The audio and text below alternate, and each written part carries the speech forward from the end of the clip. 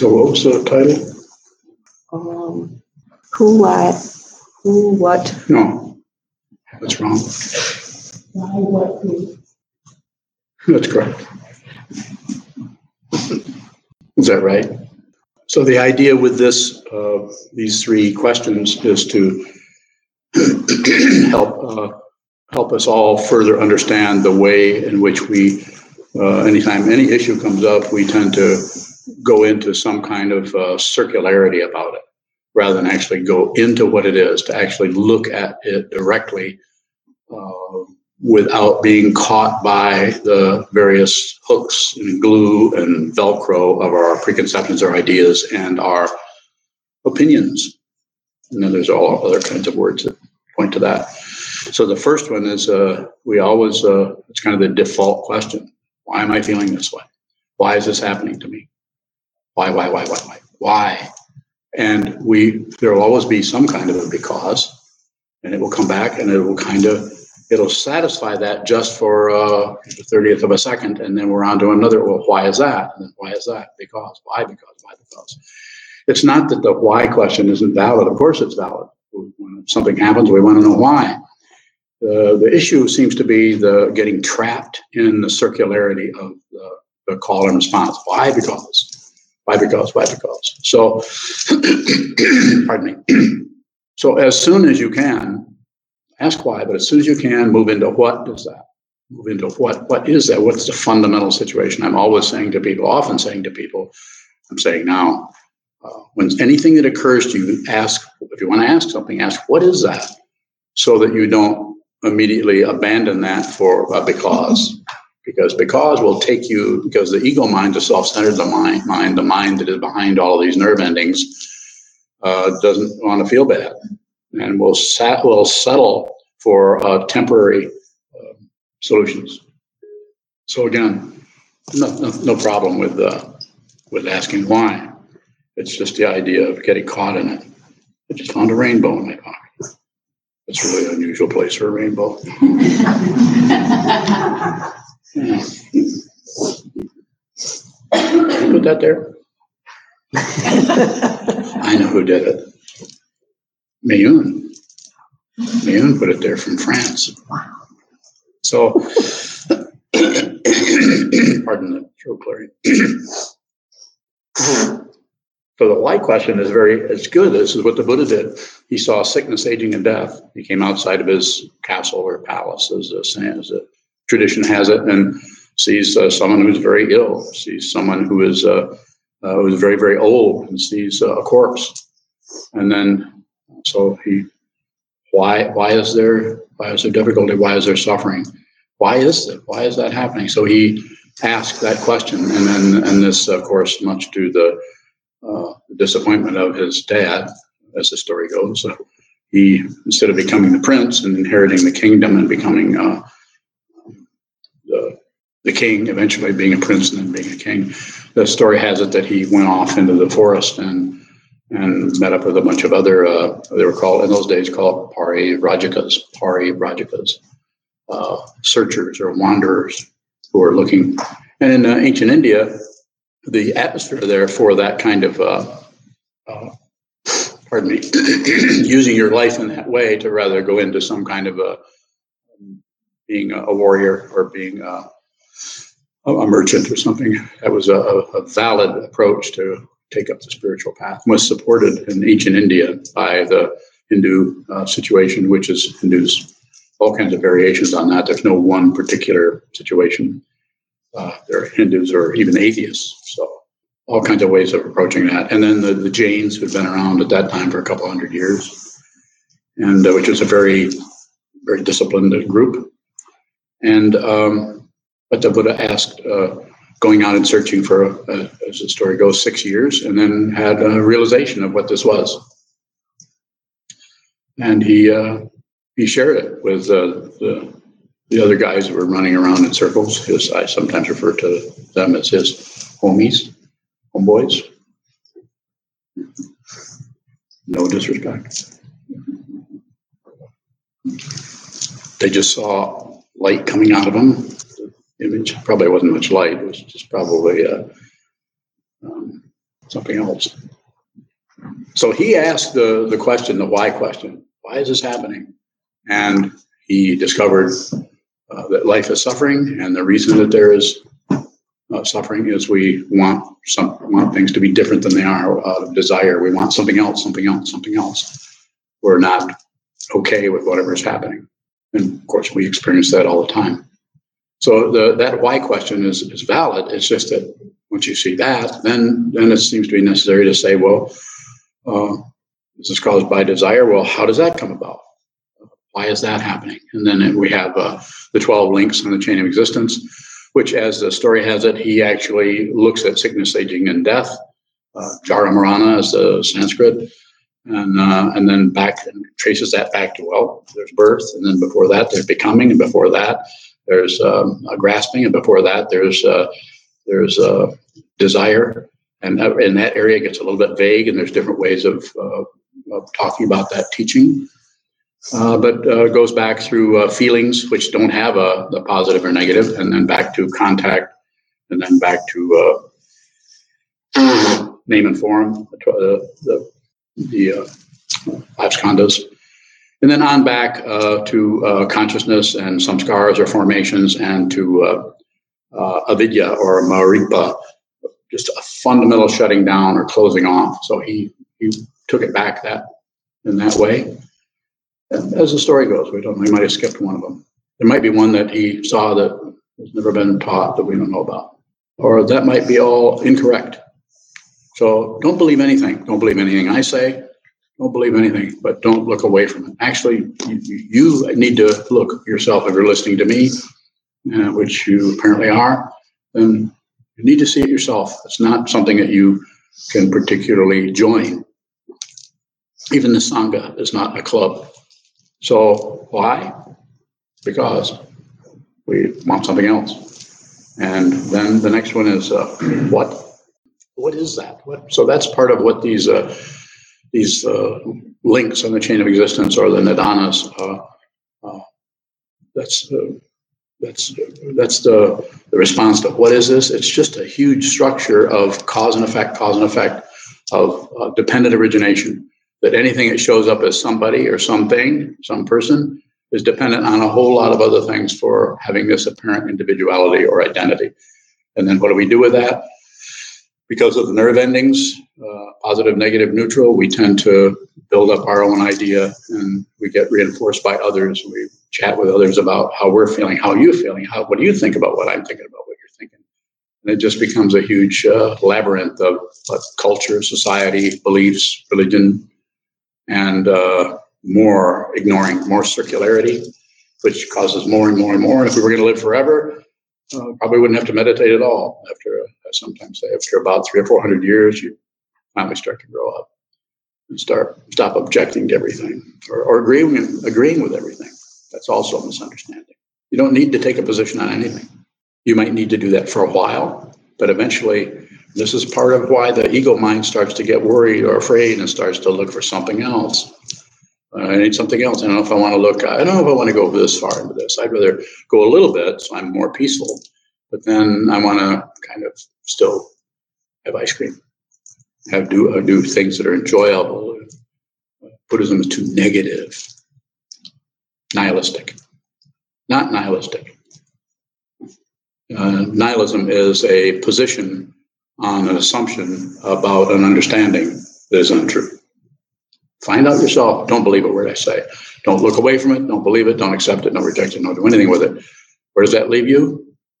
I don't know. Where does it leave you? So why? And then what? What is this? It's confusion. So rather than abandon the confusion for why it was a cause, you're going to get an answer. We always do. This is how our whole society works. Right and wrong. Why? Because. Why? Because. This is right. This is wrong. Constantly divide, and want to control. Little tiny specks, called me, wants to control. And sometimes those specks get the illusion through the apparent collaboration of other little specks. You have a whole country, a whole kingdom, a whole dictatorship, or whatever it may be. So temporary. What isn't temporary? Find out. Find out. I can't tell you, but find out. Look at it. How do you do that? Sit down, hold still, watch the movement of the mind to watch how it continues to come up with this, and then it comes up with that, and it pushes that down, and pushes this up. And so, why? Because what? My response to that is not separate. Look at everything and you think you're separate things. It won't go away, but you see that it's unreal. And when you see that it's unreal, it becomes more intense because it wants a piece of that ego property. It wants to reinforce that. Don't fight that either. Don't fight anything. I sometimes say, lose the war. If you have a war here, lose. There fundamentally isn't any loser or a winner. That kind of polarity is unreal. And the last one of the 3 W's is, I say what? We'll start with the W. Whom? Whom is this? Who? So who is this? Who is it? Who? Yeah, it's who. You? Yeah. Why? Was that the first one? Yeah, why? A little bit, but not very much. Don't spend much time going in circles. About 3 or 4 times around the merry-go-round is enough. You can get off and say, what is this? And it's the dirt that the merry-go-round is hooked to. And then, who is this? Is it time to do who, or should we stay with what for a while? You're going to help me? Huh? Who? Okay, let's do who. Find out. No, I can't do it for you. You can't do it for someone else. We have to do it ourselves. The very nature of consciousness is without a self. But you have to see it. And when you see that, it doesn't mean that the apparent self isn't functioning. It may even function even better, the apparent self, because you're fearless. When I say you're fearless, I'm not saying you don't have fear. Somebody can't startle you. I'm talking about that. I'm saying the fundamental understanding is fearless. You can't. There are no directions. There are no events. The causation has become a dream. Yes, you're born. Yes, you're here. But the fundamental reality is not separate. Not separate. And when I say that, this is the teaching of the Buddha. I didn't invent this. I just was taught this. And that kind of a teaching eventually is you need to find out. There's nothing to believe. If you start believing something, you should say, what is that? Or who believes? That's another self-investigation. Is there a solid being? This is what leads us into the 5 links or the 5 skandhas. Form, feeling, perception, concept, or thinking process that reifies and not only clouds everything, but also supports it in a relative way that makes it, propaganda about anything. So it seems necessary to do this with our awareness alone. Not completely alone. We have Sangha, or the spiritual community of people who get together and don't lean on each other, but are companions. So it's called Kalyana Mitra. It's a Mahayana word for spiritual friend. It can be the teaching person. It can be your fellow traveler. And you can do this on the cushion. You can do it at the kitchen sink. You can do it as you're opening your garage door. You can say, who is this? Is there someone there? And that who may echo back as all kinds of different substitutes for what is actually there. As, well, I'm here. Well, me, or all the personal pronouns that no one ever called you. No one ever calls you me. No one ever calls you I. You're the only one that uses that. Kind of peculiar, isn't it? I mean, it's something. Why couldn't I say that to somebody and have that work? It just doesn't work. You wouldn't get locked up these days because, yeah, you would, but you'd be in a prison rather than a mental hospital because they don't help people who have mental problems these days other than lock them up. Is that changing at all? Does anyone know? No, it's not changing. I'm happy to have questions. What is startled? Like when you said, what is the consciousness, the matrix that we call me, is just a a series of nerve endings, consciousness. Just everything is on receive: smell, taste, touch, hearing, seeing. We're just receiving, and that comes together. That's the fifth skandha. There's form, feeling. Basically, feeling has lots of different dimensions. Feeling, perception. I'm receiving and perceiving you. Concept. Routine. Your name is a conceptual situation. I don't remember your that other name you used to have. What is it? You remember? Keep it to yourself. So the startling can happen just by the contrast between you're fastened to whatever's occurring, either in your mind, thinking about your grocery list, or going from the hallway down to the closet to get your boots or something like that. So there's an occupation that's happening in terms of the consciousness, and then something comes from nowhere, and it's just nerve endings. But there's no one who's startled. There is just startled. If you think there's somebody who's startled, then that will have more duration, because there'll be somebody there explaining it, being embarrassed by it, being disturbed by it, being irritated with whatever startled you. We'll go in and we'll build it into something else rather than just functioning with, because the startled feeling itself is just startled. Like a deer, if you were to startle a deer, were out there feeding and you were out and startled a deer, the deer would be startled, but there would be no one there who's startled. There would be no, I'm a deer. Can't you see that I'm trying to eat? I mean, what's this, interrupting me? You know how fidgety I am. And there you go, bringing your clomp, clomp, clomp, startling me. So it would be no philosophy after. It would just be that. It's just that. More about that's a good question. It's not that there isn't some kind of identity that may come up, but it's not necessary. Quite often anything that happens is followed by some, maybe embarrassment, maybe irritation. Maybe it just depends on how your particular karma, your wiring, their causes and conditions, any number of different emotions or ideas or conclusions or exclusions can arise. But also it can just be nothing. So, you described two different functions of why questions, one being circular, why, because, and one investigating cause and effect, which sounds like what Buddha did. Was one way the why function, is there one way that's more skillful than another? You need all of them.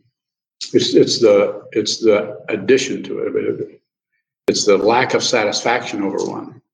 It's like the imputation that this isn't enough. I need to know more about that. It's like a maniac detective. Ego.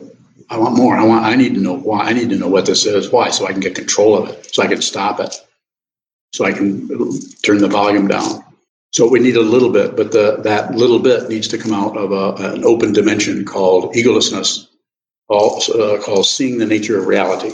If you see the nature of reality, your individual identity is even more powerful, because it's no longer operating out of the hope and fear of ego. So you actually see who you are. You're not separate from anything. It's not some kind of magical realism where suddenly everything becomes very ghost-like. You're realizing you're one with, I'm not talking about a walk in the woods, appreciating the birds. That's spiritual materialism. That's attaching oneself to one's feelings about the oneness of nature with everything. That's, if I may say that very directly, it's bullshit. And you don't need it. You don't need that kind of support. I'm not saying it's not maybe easier in some way. You don't need it. You actually, if you're listening to me, you're ready to hear what this is. And I'm telling you, sit down and find out who you are. So there's no doubts. The identity may come. It may be really strong sometimes. You may be startled. You may have a jealousy come up. May go away, but there's no longer a concern with getting rid of anything. So you're no longer a person trying not to be jealous anymore. Don't do that. It's unnecessary. I'm here to help you with that. Who is fearless? There is no identity there. It's just there's nothing to be. There's no cause and effect happening there. So it shows up as fearlessness because we constantly use the idea that I'm afraid of this, or I'm afraid of that, or I'm not afraid of this. We're always operating in the polarity of it. So a way of talking about that is to continue to use the polarity, but there's no philosophy behind it. Well, there's nothing to be afraid of. That would be like There she is. We were talking about being afraid of needles. You know, that kind of, it's like a developed situation that's based on the feeling of the anticipation of fear, the anticipation of pleasure. Those are the powerful ones. The actual situation is just ho-hum, both of them, if you haven't noticed. Look closely. I'm not saying there isn't intense pleasure in eating lemon meringue pie, but it's not exactly what you thought it was going to be. It doesn't quite live up to it. Or maybe if you've been actually present, it might be more enjoyable because there's no expectation happening. You're absolutely, completely, you are that pleasure. You're not someone having that pleasure. Big difference. Hardly noticeable, but big difference. Same thing. You can't find two separate things anywhere. Please look, spend some time, sit down, train your mind, hold still, watch what moves, and strengthen the ability, you could say, to just be generous, to give your attention to everything that moves without any addition of, I don't like that, or any addition of, I want more of that.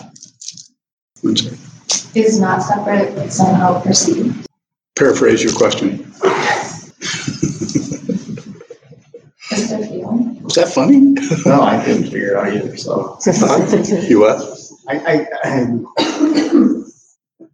He's waiting, so am I. How is not separate perceived? It's perceived as a very good question. That's why I wanted you to paraphrase it. It gave me some time to connect. So it's perceived as separation. It's perceived as its opposite. But the separation is no longer a problem. Another way that I talk about this is you see the natural boundary, the natural hierarchy of everything. And it's overwhelming because you even though you've been looking for who you are and what this is and what to do about life and how to not feel bad or how to get better or how to get people to like you or whatever dynamic you want to take up, how to be in my situation, how to be a great artist was to find out what a terrible artist you are. Give it up. Don't try to be a great artist. I mean, you don't have to, but seeing the natural boundary, and this, and another word for this is respect. Any kind of implied, a lot of times in the Dharma, there's some kind of trying to be a certain way, and some of that needs to occur, like the 16 precepts, but it's about the awareness of that situation, not about following rules of the law. Like my teacher, Kobun Roshi, said, you don't take precepts, you observe them. That's the only direct teaching I got from him as far as words. Everything else was his avoidance of me, which is a very direct teaching. Tayo, did you have a question? No, pass it. Thank you. Yes. Jiyuzan from down in the monastery in Battle Creek. He lives in the monastery down south. Yeah. He asks, You know what his name is? Jiyuzan, Go ahead. Freedom Mountain? Yes. Yeah.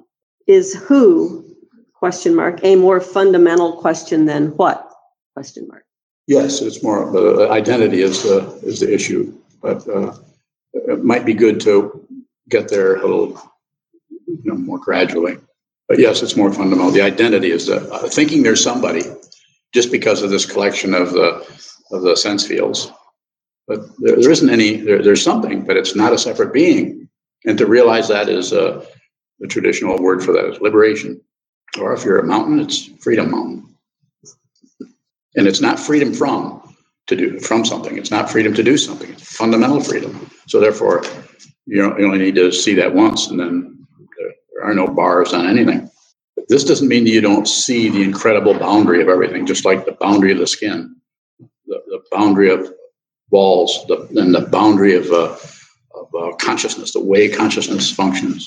So you don't step across any boundary. You don't pollute anything, and you don't teach unless you are asked or given permission. Further question? Mike? On your previous thought about your teacher, what do you mean by most of the teaching was avoiding you? So his particular, I don't know. I didn't get a chance to ask him about it. He wouldn't talk to me. So, but he was my second teacher, and my first teacher was, of course, Chogyam Trungpa Rinpoche. And then he passed away in 1987. Then I met Coben in 1990 and didn't realize that I needed another teacher. I kept thinking, I need another teacher. I had a Tibetan Lama guru, a Vajra master. So why would I need anybody else? Yeah. So, what's your question? I mean, was that a specific element of the teaching, or was he truly avoiding you because there was just too many people for him? I don't think it was too many people. No, he had plenty of time. He was not swamped with people particularly. He probably had a few hundred students at that time, but they were all over the place. Yeah, I think he, if I were to characterize it, I think he could see how full of myself how arrogant I was. That was his teaching for you. Huh? That was his teaching. That was his teaching for me is, Yeah. if you were to say it like you're an idiot. It took me a while to get that. Now you're full of yourself, and I'm not buying it, basically. And so it was extremely painful for me at the time. But it's exactly if you want to say it literally, it's exactly the medication I needed. Meditation I'd been doing, but the medication of that kind of response was painful. It took me quite a while to even get to the point to ask him to function as my teacher, because I really fundamentally didn't think I needed one anymore, because I pretty much understood the Dharma. It was still it was an understanding. I understand it really well, like some of you probably do. But if you see what this is, then you're no longer separate from the Dharma. And seeing that you're no longer separate, you are that. And so much so that when I say fearless, I'm talking about fearless. There's no longer any death. Nothing dies. If you think you're going to die, this is an illusion, because your body will die, of course, but you're not your body. You've said before of the people that you met, you mentioned your two teachers as being awake. Well, I saw them, I met them, yes. But I'm not saying I never met His Holiness the 17th Karmapa, but I'm pretty sure he's an enlightened master. It's because I'm just sure of it. As His Holiness Dalai Lama, I've met him, but I'm not directly a student of his. Not because he's not an enlightened master. I think he probably is. But I met him a long, long time ago, in 1979. To me, it seems like you say that like you trust that. At the time when he was blowing you off, did you think that he was awake? No, I didn't know. I just thought he was. I just took a while, but I felt like he could see through me. He could see that I was full of myself, and I was assuming things about myself that were not true. Like that I didn't know it would be so foolish to claim that I was enlightened, but kind of thought I pretty much knew what was happening. Just a matter of time that I would actually be recognized as a great master. You ever have those thoughts? Sure. So there isn't anyone. I'm not saying there isn't something. It's powerful. What there is actually much more powerful than there being some kind of enlightened being.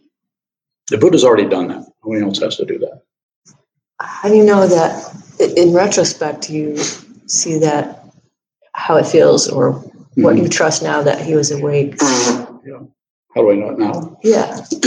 Because it was painful, and I didn't do anything with the pain. I stopped making excuses for myself and just stopped. I just continued to do what I could to help people study the Dharma.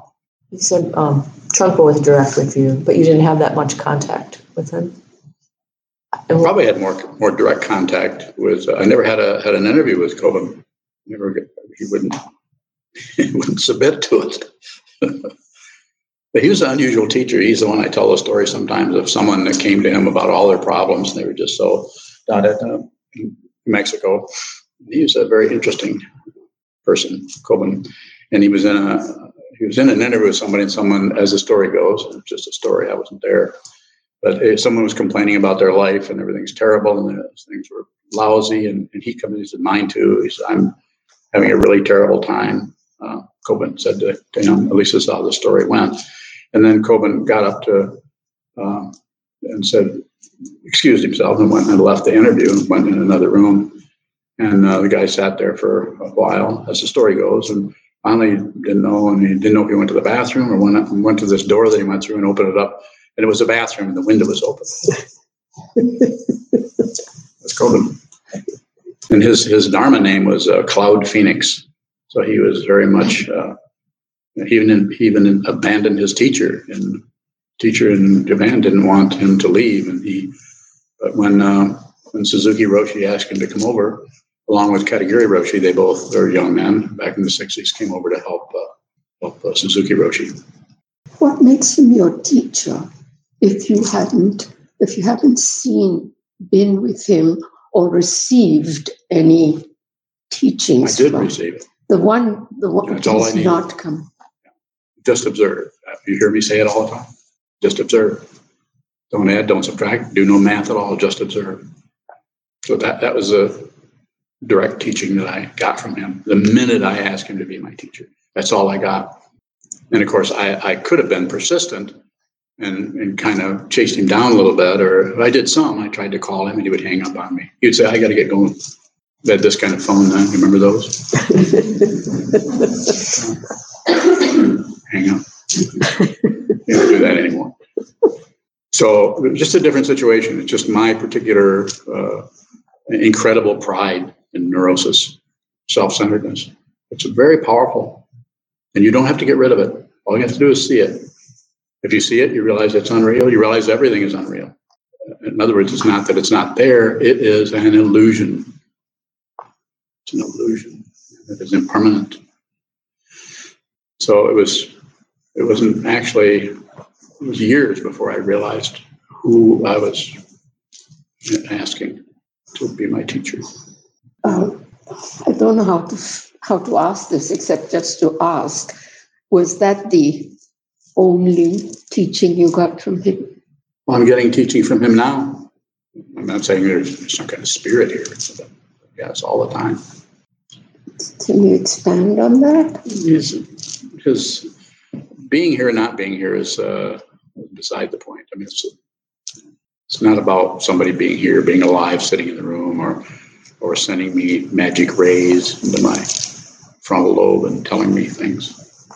Not separate. The not separation is without any credentials. There aren't any credentials. You can sew all the robes you want. You can wear all the rock suits you want. You can wear a crown on your head. This is the Tibetan style, is to elevate everything up, way up in the air, and gild everything and put brocade on everything, and then have this holiness sit on the top. So it gives you something to kind of replaces theism, believing in a deity, but not completely. It still looks like a made up. Yes. Did you read what he had written and You're writing anything. He gave talks and he wouldn't let anybody publish them. He was so what we read is not what he's necessarily written. Well, no, it's something he gave in a talk that what was Judy and Joe got together and looked at his, listened to him. And have you ever listened to any of his talks? No. Yeah. It was not. Yeah, well, reading it is their idea of what he said, not what he said. I'm glad you do, because I don't. But we should still study it. What's the name of that book? Embracing Mind. Yeah, it's a good book. We studied it at Monastery, as you know. You join. How do we observe these sticky emotions without getting caught? Just see the way you get caught, rather than try to fight with them. Just notice. Just let it get a hold of you. When I say let, it's not even that. Even that word doesn't work. But actually have the sticky emotion without looking for a rescue or looking for some cover to put over it or some kind of explanation. Passion, aggression, and ignorance. The aggression tries to slam something over it. The passion tries to explain or blame somebody else or blame yourself. Blaming someone else, blaming yourself, not two different things. They're different, or they're separated, but they're very, very similar in energy. We talked about like pride and shame. Pride is the puffed up version, and shame is, oh my gosh, what am I doing? What do I think I am? Nobody. I feel so ashamed.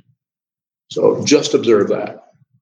Don't change it, because if you just observe it, then because very nature of being a living being is impermanent, so nothing lasts. So even that will only last about objecting to it, agreeing with it, or ignoring it, shutting it out, because fundamentally you're not separate from that.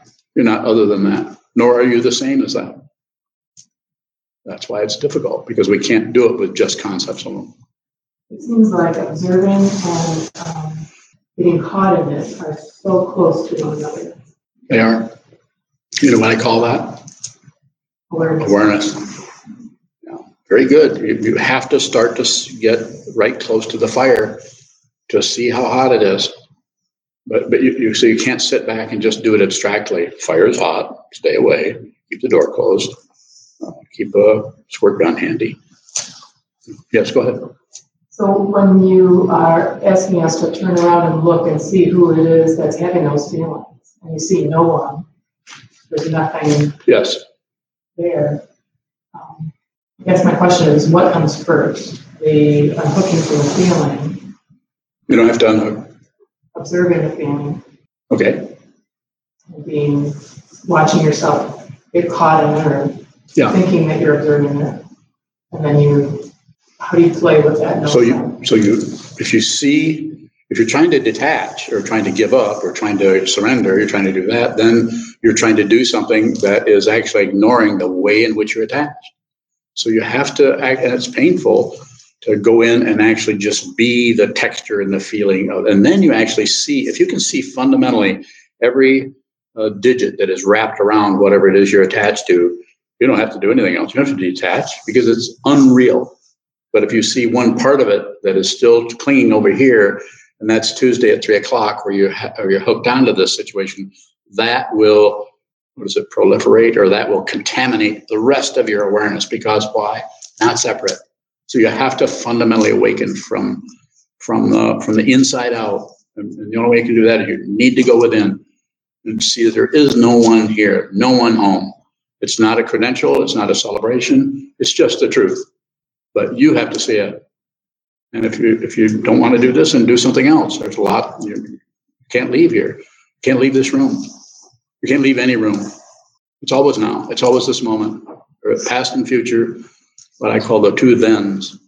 There's this, and then there's then in the future, and then way back then. Yes. Yes. Wrong What person. is different between what is startled and what is seeing what's with it? One is just consciousness, and the other is a reaction. Reaction here has to do with nerve endings and the imputation of the belief that we are a physical form.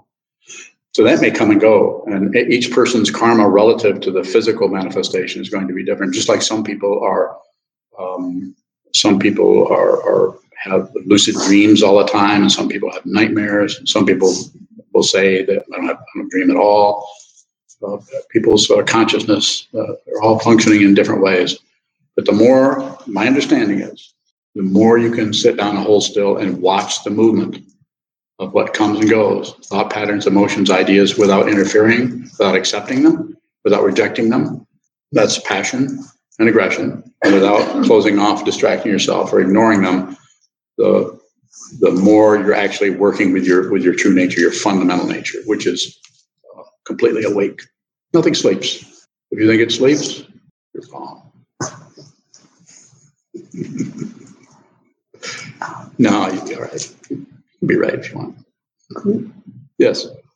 When you come to the realization that you're not a great artist, why would you continue?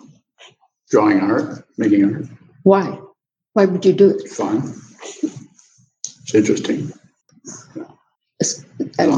Go ahead. So you would be content with. I'm content with that. No. Okay. So you would just do you'd look at that, look what you've done, and you'd say, not very good, but it gave me pleasure doing it. I wouldn't do that. Then what would you do? I mean, how would you deal with the fact that you're a third-rate potter? Just clean up my mess and do what I want. Not helpful. But I'm no longer concluding anything about it. So there's no conclusion of I'm a third. I'm just making things, but the elevation of I mean, some artists, I mean, I could talk about that a lot because I spent a lot of time studying art, but some artists, just like some writers, some musicians, some anything, you were born, some people are born with a great voice and some people are not.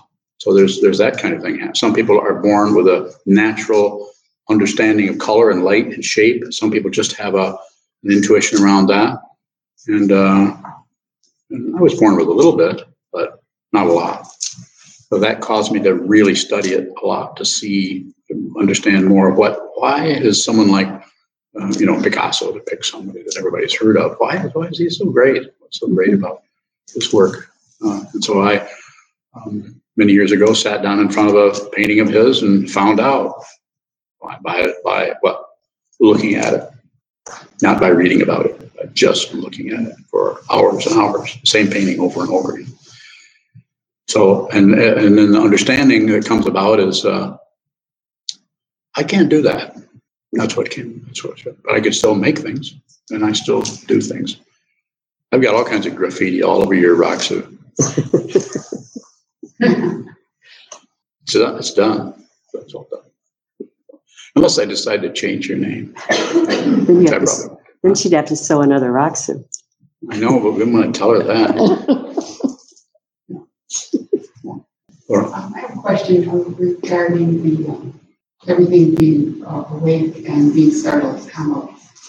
I had this experience happen very recently. I'm sitting on my sofa at home doing some work on my computer. I look up and everything is awake and looking at me. Inanimate objects and flowers and momentary experience of it's awake and looking at me, and I'm looking at it, and I'm startled like, oh my goodness.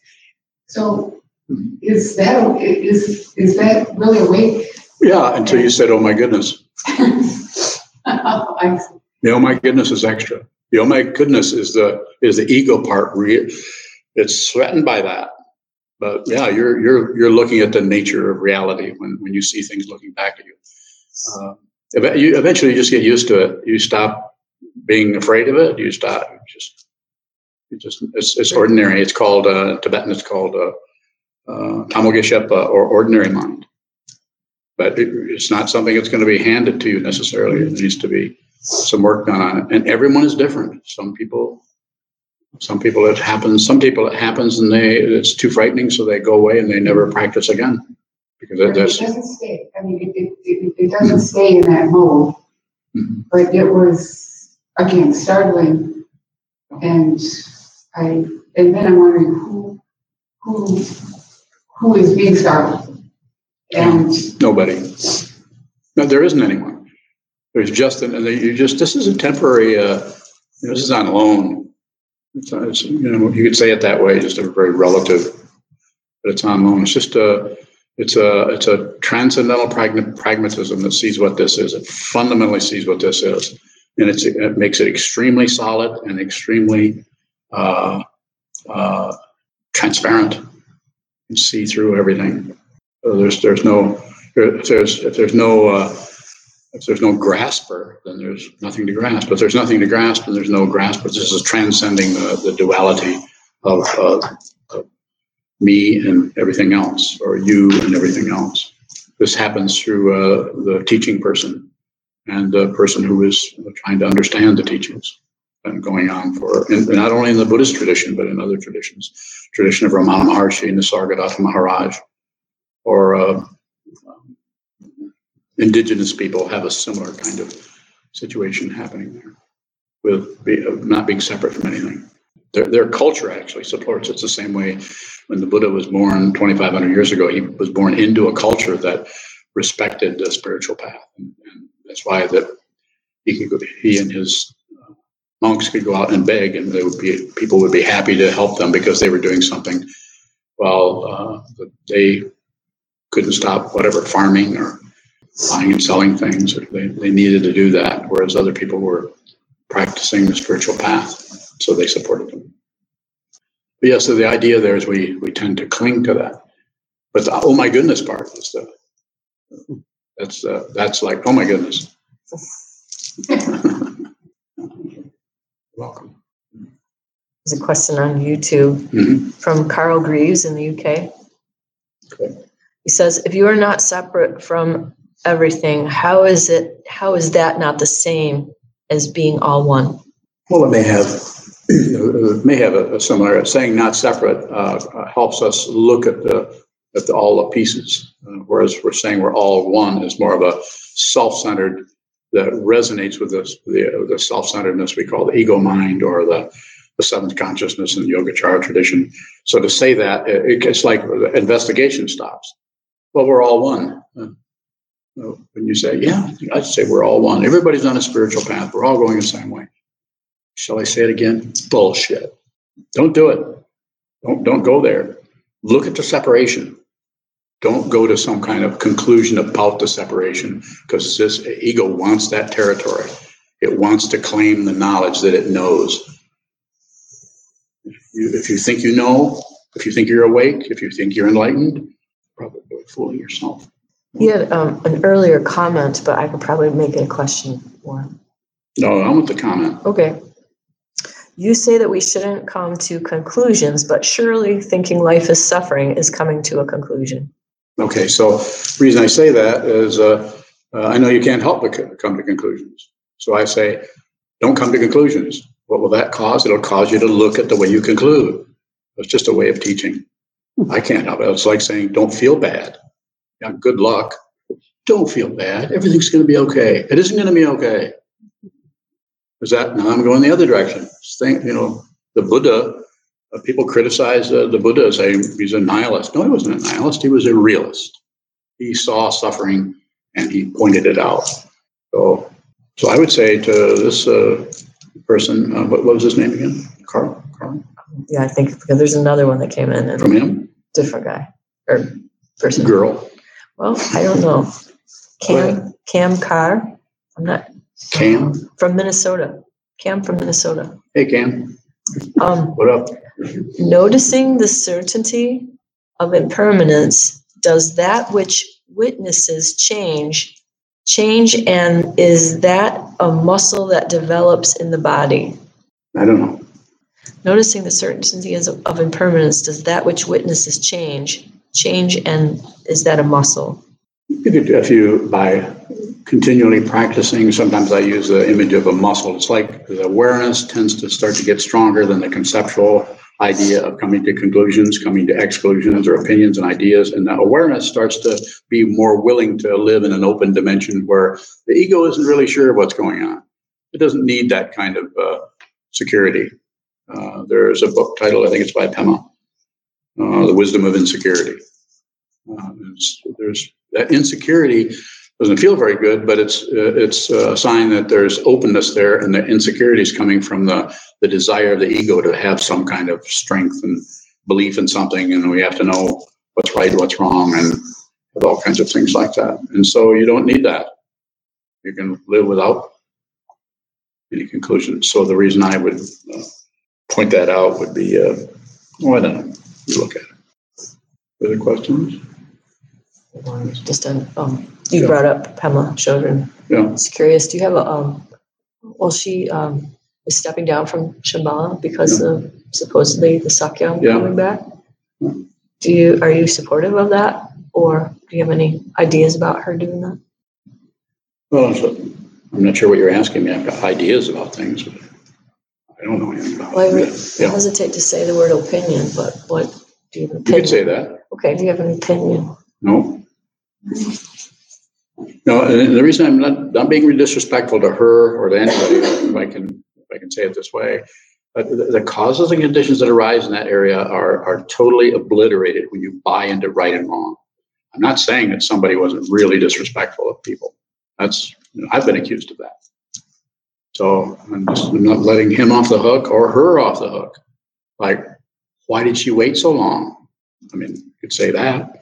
But I'm not even going to say that because I don't really know. I don't know what it's like to be her. I don't know what it's like to be him. But the karma that he inherited was really, really difficult.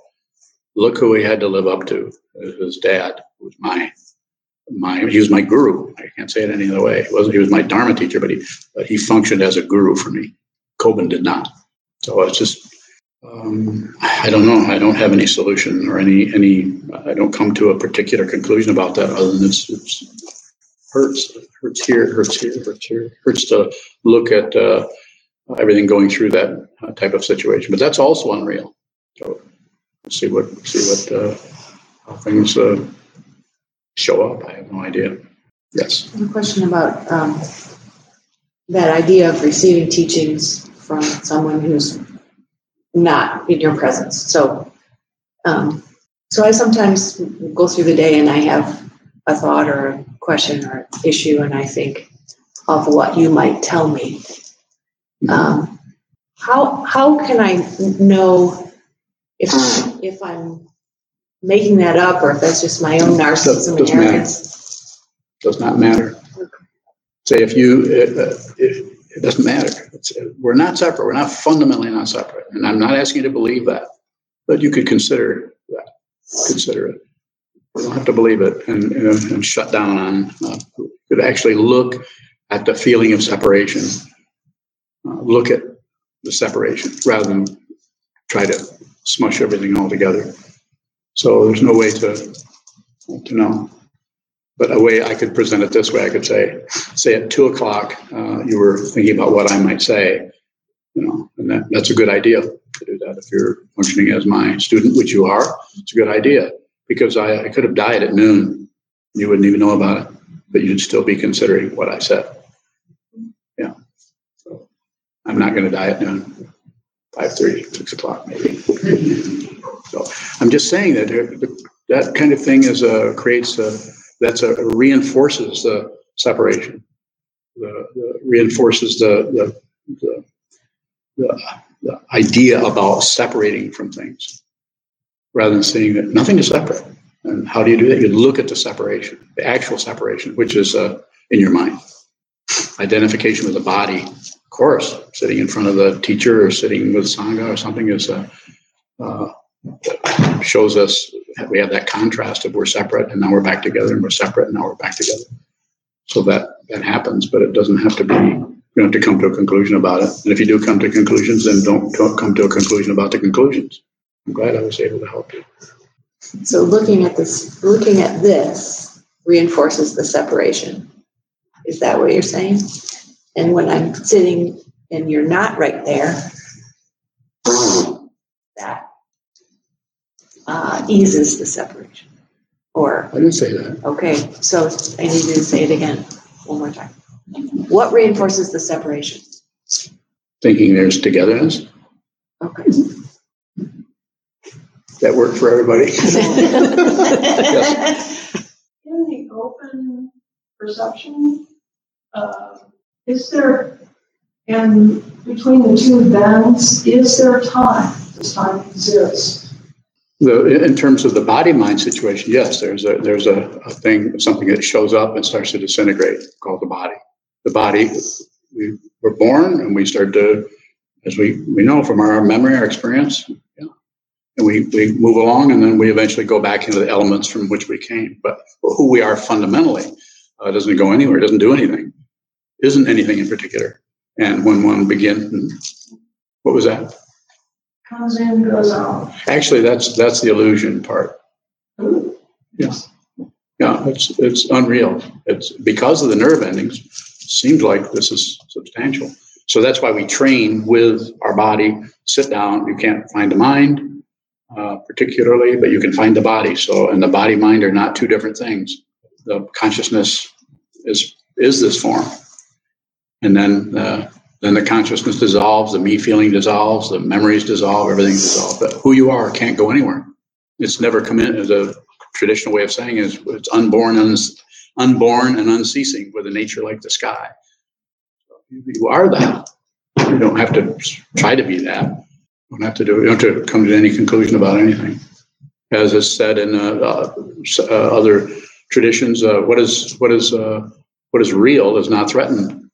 What is fundamentally the truth is not in danger of anything. This is why there's the way Trungpa Rinpoche taught this is basic goodness. Everything is basically good. There's no opposite, basically evil situation happening. Time to end. Does everybody want to end? Looks like it. Okay, thank you.